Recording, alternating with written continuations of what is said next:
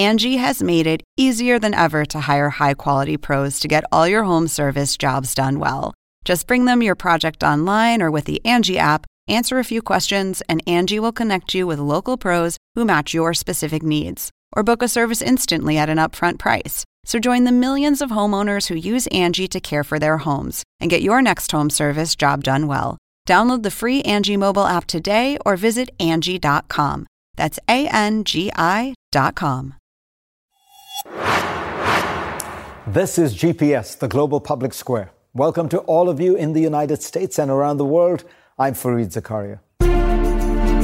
Today on the show, an exclusive. 2 former Secretaries of State, one from either side of the aisle, Madeleine Albright and Colin Powell, on the president's phone call with his Ukrainian counterpart, the whistleblower's memo. It's vicious, and the state of American politics today. And cracking the code on Kiev. Anne Applebaum is back to help us understand who's who and what's what on the Ukrainian side of this story. But first, here's my take. Donald Trump finally got to see the kind of military parade he longed for. Unfortunately for him, it was in Beijing, not Washington. You'll recall that in 2018, Trump directed the Pentagon to put on a lavish show of arms to demonstrate America's might. When news of its cost got out, an estimated $92 million, he scuttled the plan and settled for a far more modest July 4th event in 2019. President Xi Jinping faces no such obstacles and put on a thunderous show commemorating China's 70 years of communist rule, complete with hundreds of tanks, floats, planes, and a nuclear-capable missile that could evade American missile defenses. As Xi inspected troops, he shouted, "Hello, comrades." They shouted back, "Hello, leader."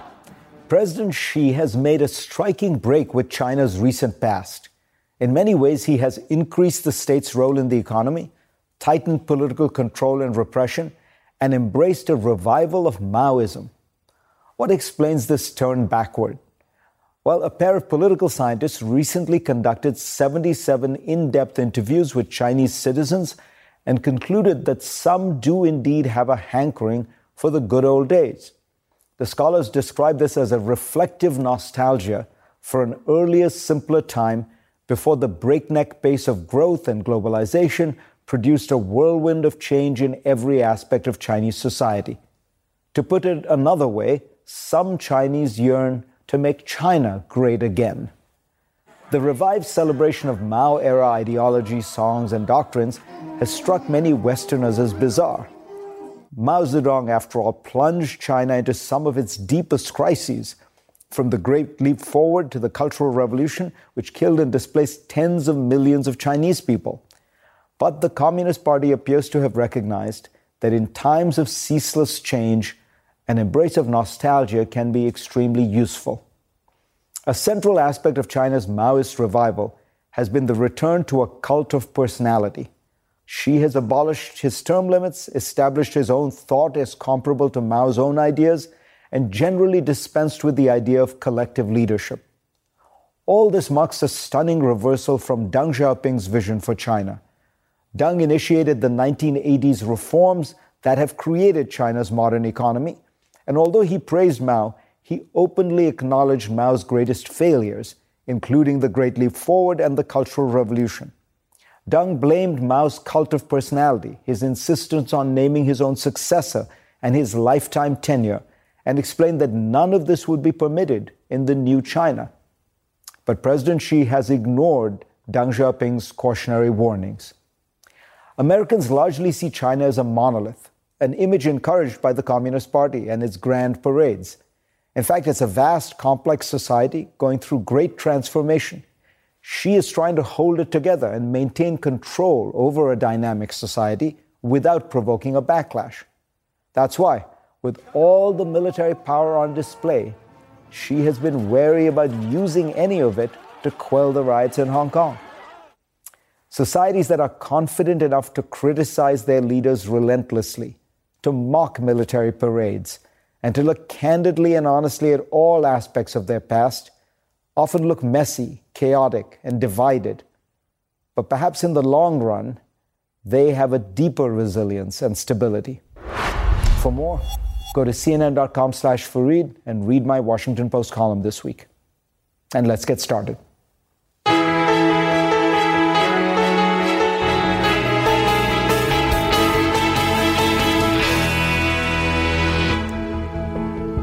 It's a rare pleasure to interview two of America's finest elder statespeople at once, but that is exactly the opportunity I had this week when I sat down with Colin Powell and Madeleine Albright.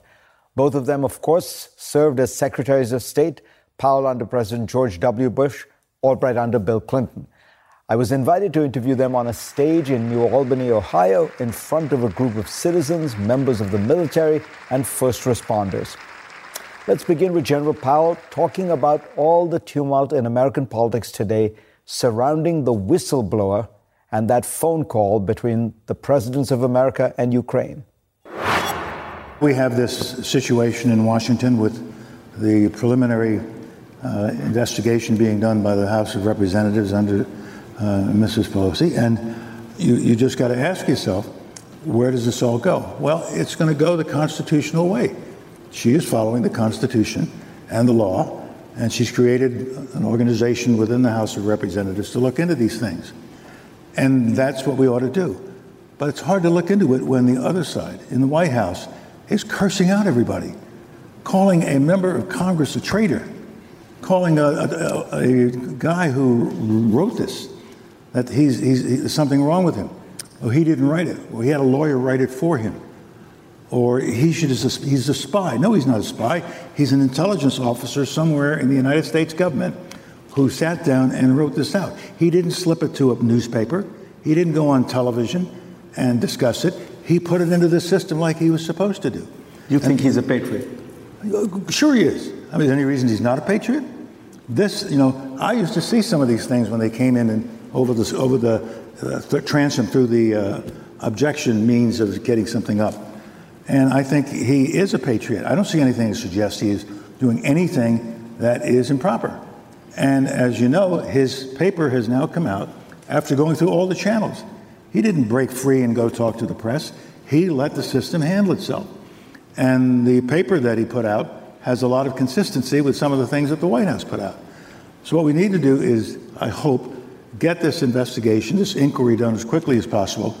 And let's stop screaming at everybody and cursing people out and calling people traitors and calling them spies and using all of these names of degradation when all we're trying to do is find the answers.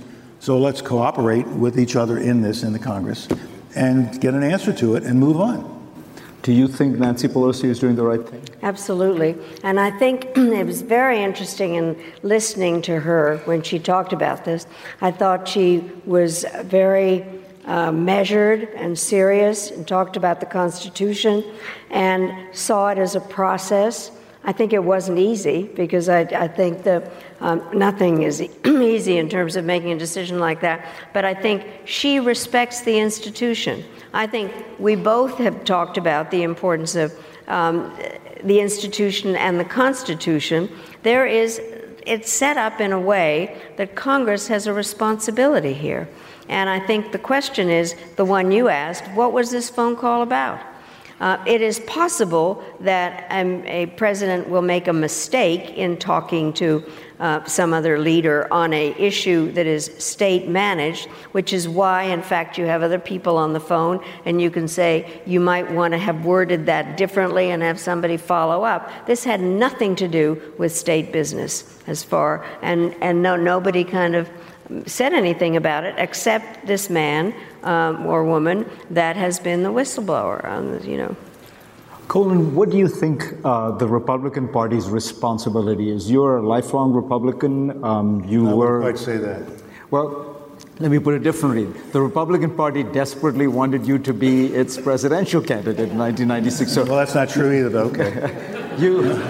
Let me try it another way. No, you were a very important figure in the Republican Party. Yes. What's there? I'm actually right. I'm not going to argue the case. But as such an important Republican, do you worry that the party is putting putting party or maybe even Trump before country? Well, let me start by saying I had no political affiliation during my first 35 years in government in the Army. As a career military officer, I had no party. And it was only when I left and there was attention being given to me about running for politics that I said, no, it's not me. And I identified myself as a Republican. But I also made it clear to people that I was a Republican who was Ronald Reagan's national security advisor. I was a Republican who worked for George Herbert Walker Bush and worked for George W. Bush. I'm a moderate Republican who believes that we should have a strong foreign policy, a strong defense policy, but we have to look out for our people. And we ought to work hard to making sure we're one country, one team. And so on that basis, I call myself a Republican.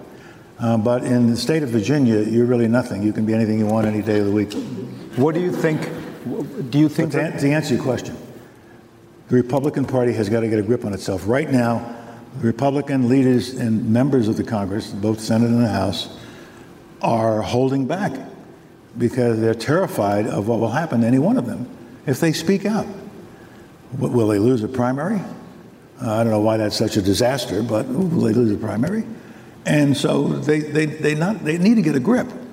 And when they see things that are not right, they need to say something about it. Because our foreign policy is a shambles right now, in my humble judgment. And I see things happening that are hard to understand. A couple of weeks ago, the president put a circle around southeast Alabama saying it's going to get hit by a hurricane. He put it on top of the meteorological prediction. And the meteorologist said, no. And in my time, in her time, one of us would have gone to the president and said, Mr. President, you screwed up. So we've got to fix it. And we'll put out a correction. You know what they did this time? They ordered the Commerce Department to go out and back up whatever the president missaid. This is not the way the country is supposed to run. And Congress is one of the institutions that should be doing something about this. All parts of Congress. The media has a role to play. We all have a role to play. We got to remember.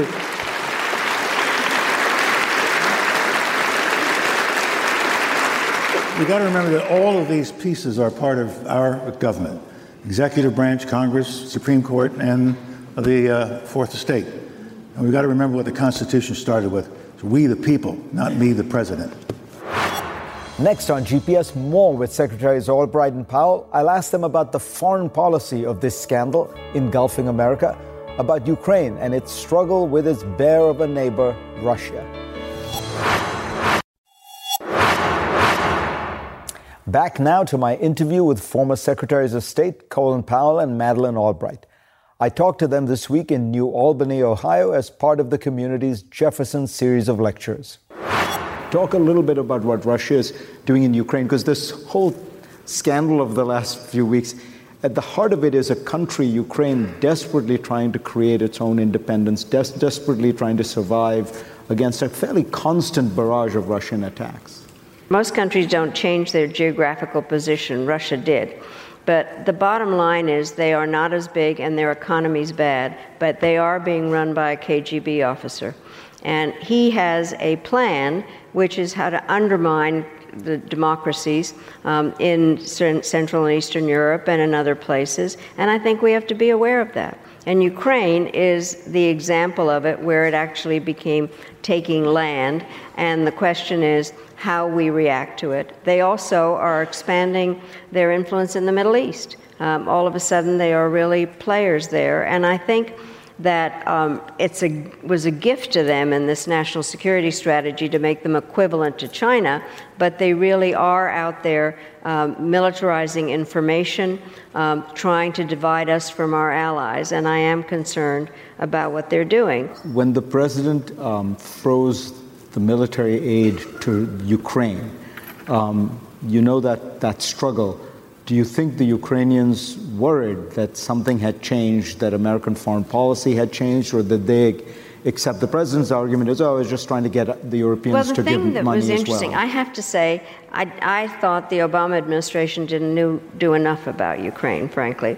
And so when the Trump people began to talk about doing something for Ukraine, I thought that was the right thing to do.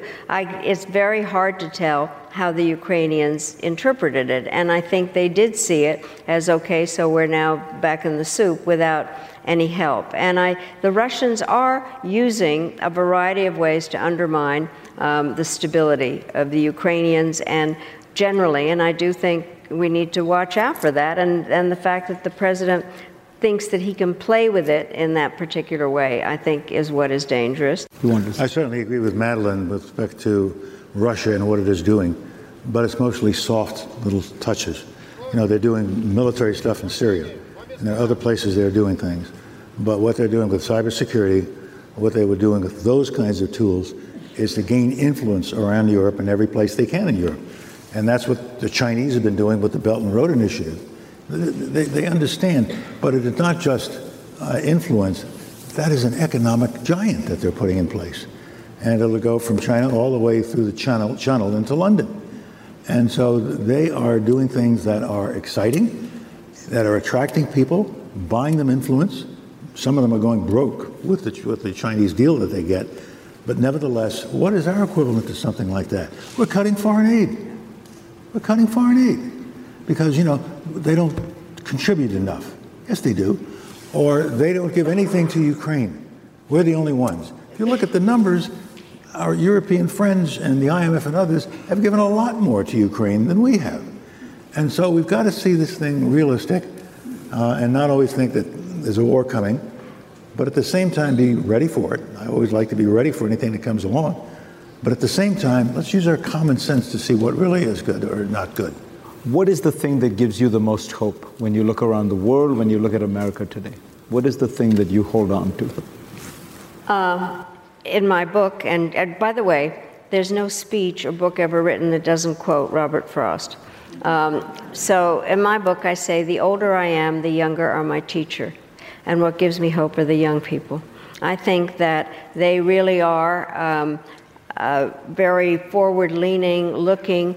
Greta, the little Swedish girl, and what guts it took to go to the UN and tell them what jerks they are. And I know my students I find very interesting and that they work hard. I think the thing that I would like to make sure of is that the young people are engaged, that they don't just think it will happen, that their smarts and their capabilities. So what gives me hope is the next generation. Colin? I have confidence in the American people. I've seen bad times in this country. This is not the worst time that I've lived through. I still think of when I was going to Vietnam the first time, and President Kennedy was killed the day I came home on my first tour. 4 years later, Bobby Kennedy was killed and Martin Luther King was killed. We were losing a war in Vietnam. We were in a recession. We had race riots. We had drugs. We had all kinds of things going wrong. We were in a recession. And if that wasn't bad enough, the Vice President of the United States resigned in disgrace. If that wasn't bad enough, the President of the United States resigned in disgrace. And the Soviet Union and China were sitting here saying, this is exactly what Lenin said would happen. But guess what? We returned to our basis. In came Jerry Ford, a simple Midwesterner who was never elected to be President of the United States. And he sort of stabilized us. He used to trip down steps a lot, but we loved it. You know, Jerry, you're just like me, you know. He was one of us. And he stabilized the country, took a big risk by pardoning Nixon. And then Jimmy Carter came along, some difficulties, but we were now moving in the right direction. And then one of the presidents who I really, really treasure was Ronald Reagan. And he just came in and said, it's morning in America, you know? It's morning again in America. And we said, yes. And we sort of followed that. And we picked up the baton again. And we're going with it. But that's not what's happening now. Everything is a war. Everything is a fight. Everything is a disruption in Congress. Congress can't get its work done because it gets disrupted and they can't agree. And this is a dangerous time for us. But, you know, I believe in the American people. They have more judgment than we sometimes give them credit for, and they will fix it as long as they know where to go to help fix it and how to get it done. And I think they have that inherent knowledge. And so I believe in us.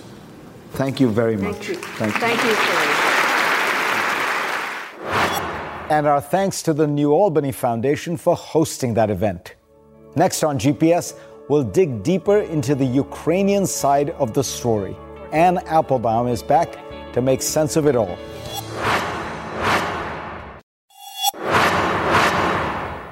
We learned much more about the Ukraine side of the whistleblower story this week. To help us make sense of all of this, I am joined again by Anne Applebaum, a foreign affairs columnist for the Washington Post and a Pulitzer Prize-winning historian. She is the author of Red Famine, Stalin's War on Ukraine. Anne, let me ask you first, why is Ukraine playing such a big role in all of this? Like, if you step back, what explains this? You know, why did Ukraine become such a large part of this story? So it's very important to remember that Donald Trump brought Ukraine into American politics when he hired Paul Manafort to be his campaign manager. Paul Manafort had spent most of the previous decade in Ukraine. He lived in Kiev, and he was profoundly and closely identified with Ukraine's former president, Viktor Yanukovych. He's the president who escaped from the country following mass demonstrations in 2014. So he was the pro-Russian president. He was pro-Russian president who was profoundly corrupt, who altered the Constitution, who sought to take power, who enriched his family and his son, who built a villa with gold taps and all kinds of vulgar art objects outside of Kiev. And that was Paul Manafort's link to Ukraine. And when Trump brought him in, he brought Manafort's contacts, he brought his methods, he brought his tactics, he brought his friends. And this is this is really the origin. This is why Ukraine became part of U.S. politics. And do you think there's more to uncover here? Because, Poroshenko was involved in some of these, these issues. He was the one being asked by Biden to fire the prosecutor and such. Yes. So remember that. So Yanukovych fell after these protests, and then President Poroshenko came to power after a free election. And one of the things that Poroshenko began to do was investigate the previous president, including investigating his relationship with Paul Manafort. In 2018, those investigations were stopped. It has always been assumed, whether there was pressure from the Trump administration or not, that Poroshenko stopped the investigation into Manafort because he didn't want to irritate President Trump. And now President Zelensky seems to have succumbed to the pressure and has announced that he will investigate or they will review the investigation of the company that Joe Biden's son worked at.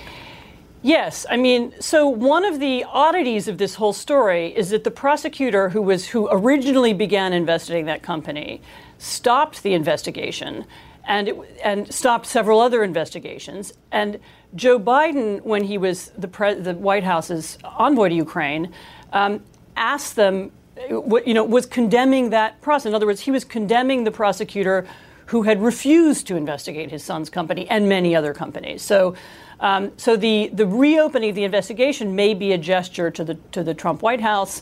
It may be legitimately picking up the pieces. It doesn't necessarily tell us anything. But I mean, certainly the Ukrainian government does now feel under huge pressure to carry out that investigation and to follow up on some of Trump's conspiracy theories about the Mueller investigation and Manafort in Ukraine. You tweeted recently that people shouldn't talk about this really as a story about Ukrainian corruption because it's really more about corruption in Washington. Absolutely. Look, this is a story about a president abusing his office, abusing his privilege as the head of, the leading leader of U.S. foreign policy to extract dirt from Ukraine. This is a White House in which the president is personally profiting off the fact that he's the president and his children are as well. U.S. banks and U.S. linked Tax havens are one of the things that have made it possible for people to steal money and to launder money from places like Ukraine. You know, the United States is very implicated in creating the kinds of corruption we see all over the world. And the fact that we don't stop it, we refuse to stop it, indicates that our system is deeply problematic as well. Ann Applebaum, always a pleasure. Next on GPS, if you thought the power of labor unions died with Jimmy Hoffa, think again. I'll tell you what the GM strike says about workers and wages in America when we come back.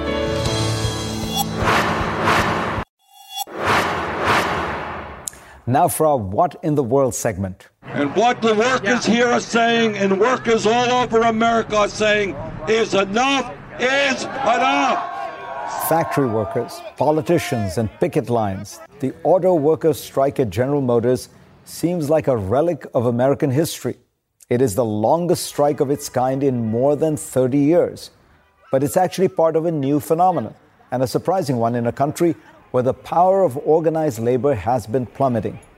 Nearly 35% of American workers were unionized in 1954. In 2018, that number was 10.5%, one of the lowest rates among rich countries. One of the reasons for the decline is historical, as the longtime labor reporter Stephen Greenhouse documents in his richly detailed new book, Beaten Down, Worked Up. Ronald Reagan delivered labor a crippling blow in 1981 when his administration fired thousands of striking air traffic controllers, ushering in an era of union busting. Why else has the power of unions declined so dramatically? Globalization and technology have rewired the American economy as traditional manufacturing jobs have shrunk. The American economy is now focused on the service sector, and unions tend to be less prevalent there. They're also less prevalent among part-time and contract workers, and over the past 2 decades, the ranks of those have swelled. All of these trends translate to unimpressive wage growth for the middle class and dwindling benefits even for full-time workers. So perhaps that's why we are seeing a renewed vigor in one particular arena of union activity: strikes, a nuclear option for workers who have little to bargain with but their own labor. In 2018, almost 500,000 American workers went on strike, the highest number in 32 years. What is different today, Greenhouse told GPS, is that the organizers of some of these strikes aren't simply advocating narrow self-interest. They're bargaining for the common social good. The most prominent example were the massive teacher strikes last year over low pay and budget cuts that crippled public schools. Many were in red states, West Virginia, Oklahoma, and Arizona, places that might not have seemed overly favorable to unions. But teachers' salaries are abysmally low in those states. Parents got behind them, and the teachers did win modest raises. Over the past few years, organizers helped stage strikes among fast food workers all over the country, part of a campaign called the Fight for 15. Now, several states have enacted $15 minimum wage laws to be rolled out in the coming years. And it's not just low-wage workers who are organizing. Adjunct professors, journalists, and freelancers are joining unions. And look at Google. As the New York Times reports, it employs more contract temps than full-time workers, a sore point for many employees. Last week, there was a small but symbolic victory. About 80 contract workers in Google's offices in Pittsburgh voted to join a union, a rare feat for the tech sector, which has long been resistant to organized labor. The numbers are still small, but there is a lot of public support for workers. 64% of Americans approve of unions today, which is close to a 50-year high. As Rana Foruha writes in the FT, workers will only feel more insecure in the future as yields on retirement funds fall and the cost of household expenses like pharmaceuticals rise. That would mean more segments of the middle class will be in trouble. And Foruha argues that will lead to an eventual pendulum shift from wealth creation to wealth redistribution. All of this means a lot more people could start organizing. Next on GPS, we'll go inside the US-China trade war with a man who is caught in the middle, Singapore's Prime Minister Lee Hsien Loong. The split screen between mainland China and Hong Kong was especially striking this week, as President Xi paraded tanks and troops down the Avenue of Eternal Peace in Beijing to celebrate the 70th anniversary of the People's Republic of China, protesters and police clashed in increasingly violent showdowns in and around Hong Kong. One man who was surely watching both spectacles very closely was my next guest, Lee Hsien Loong, the Prime Minister of Singapore. His city-state is 75% ethnic Chinese, and it keeps close ties with China. Singapore also has a very close relationship with the United States. Add in the fact that it's the largest port in Southeast Asia, and you'll see that the ongoing US-China trade war has put that city-state in quite a tough spot. I started, though, by asking him what he thought of the ongoing situation in Hong Kong. I feel very sorry for the situation which Hong Kong is in, because they are a city with a lot of talent, a lot of enterprise, a lot of potential. They are right on the doorstep of China. And China has really been a backstop for them, which enable them to grow and to overcome many economic rough spots. But at the same time, they are part of China, and this is a big psychological change, which is not easy for the population to get used to. And there are also issues within Hong Kong which are quite fundamental, social issues like housing.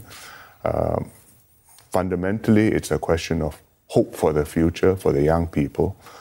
And if these are not radically addressed, I think it is very difficult to overcome the problems. Are you surprised that the Chinese government has not shut down the protests in Hong Kong using force? No, I don't think so. I don't think the Chinese government caused this to happen. I think that they are now confronted with this frog in their hands, and what do I do with it? I'm uncomfortable, it's a problem, but if I do the wrong thing, I may make things a lot worse. And I think they're very conscious of that. They hope that the Hong Kongers can sort it out, but the chief executive has a very difficult task. Singapore sits in a very uneasy situation. You are very close to China, your economy is increasingly influenced by China, and yet you have been a very staunch American ally. How difficult is this trade war between the United States and China for you? We see that as a problem for us, but in fact it's a problem for the world. All of us have depended on stable US-China relations and increasingly close US-China economic cooperation, investments, trade, as well as flows of talent and ideas. And the way things are going now, that benign trend is being disrupted and perhaps even turned around. And I think that's bad for the world. You met with President Trump. Did you convey to him the fear that I hear, at least in Asia, that America is withdrawing, that by rejecting the Trans-Pacific Partnership, it's ceding the field to China? And does he get that? I don't think America is withdrawing. I don't think that is a perception, because America is engaging China very, very actively. I mean, it's not a happy engagement right now, but it's not pulling out from the field. I think what we would like to see in Asia is the United States engaged actively not only with China, but with also the other Asian countries in Southeast Asia and East Asia, even for that matter in South Asia, and cooperatively, constructively, to enable these countries to have economic links with China at the same time as they have economic links and other links with the United States. And if US-China relations are not stable and not amicable, it's much harder for all of us to do that. We will be pressured very hard to choose sides, and it will be a very painful choice. For most countries in Asia, if they have to choose between America and China, what will they do? I think they will be very unhappy, because all of your allies and many of your partners, so you look at Japan, Korea, Philippines, Australia, New Zealand, Thailand, all treaty allies, all of them have China as their biggest trading partner. So if you ask them to choose and say, I therefore must cut off my links with my biggest trading partner, I think you will put them in a very difficult position. We are not an ally, we are a close partner of the United States, but we also have our biggest trading links with China, bigger than with the United States. What do you think the world of technology is going to look like if the United States continues on the path the Trump administration is, which is, banning Huawei, fearing that there is going to be, the Chinese technology will have within it a kind of espionage component. Will you end up with a bipolar world of two technology systems? It was heading in that direction. I think if you take this attitude, it cannot stop with Huawei, because basically you don't trust them. And you have reason to doubt whether everything can be taken at face value. By the same token, they are unable to trust you. And they will ask, why do we allow your operating systems, your chips, your technology to rule our economy? And we become hostage to you. So if you go in this way, you must end up bifurcated across a wide range of things in terms of technology, in terms of systems, and the rest of us carrying two handphones is the least of our problems. How difficult is it for you to navigate? Because presumably you will again be asked to choose. You'll have to choose an American supply chain technologically or a Chinese supply chain. And the Americans are asking people to choose. They're asking their partners around the world to not choose the Chinese systems. And what is the response been? Well, if we look at the responses, some partners have agreed to cooperate with the Americans. Others have concluded that this is a very big ask. Most have said no, right? Well, they haven't quite put it like that. Prime Minister, pleasure to have you on. Thank you. And we will be right back. As tens of thousands of Hong Kongers continued to protest this week, they were confronted with water cannons, tear gas, and for the first time, the use of lethal force. The throngs are angry with their local government in Hong Kong and with the mainland Chinese government. Meanwhile, a new Pew Research survey highlights how the rest of the world feels about China. It brings me to my question: which country views China least favorably? The United States, Nigeria, Russia, or Japan? Stay tuned and we'll tell you the correct answer. My book of the week is Daniel Markowitz's The Meritocracy Trap. This is the most interesting and provocative book I have read in a while. The author sits atop America's meritocracy. He's a Yale Law School professor. But he argues that it has become a deeply dysfunctional and pernicious system, causing crazed competition and anxiety for those on the inside succeeding and a sense of exclusion and isolation for those on the outside. Agree with him or not, you will find this book will make you think hard. The answer to my GPS challenge this week is D, Japan, where 85% of those surveyed by the Pew Research Center have an unfavorable view of China. Although the two nations have a long history of animosity, this recent tension undercuts official efforts to mend fences. Since last year, the leaders of Asia's two biggest economies have pushed for a new era of friendship, one that's only become more important as China fights its trade war with the United States. But the Japanese public is wary. In fact, throughout the region, China is viewed negatively with near historic lows in the Asian countries surveyed. But globally, people tend to view China more positively than negatively, especially younger people, according to Pew. The obvious exception, of course, can be seen on the streets of Hong Kong. Thanks to all of you for being part of my program this week. I will see you next week. Now streaming exclusively on Max. A new CNN Flash doc about the album that has Nashville talking, Call Me Country. Beyoncé and Nashville's Renaissance. Watch it at max.com/callmecountry. Max subscription required.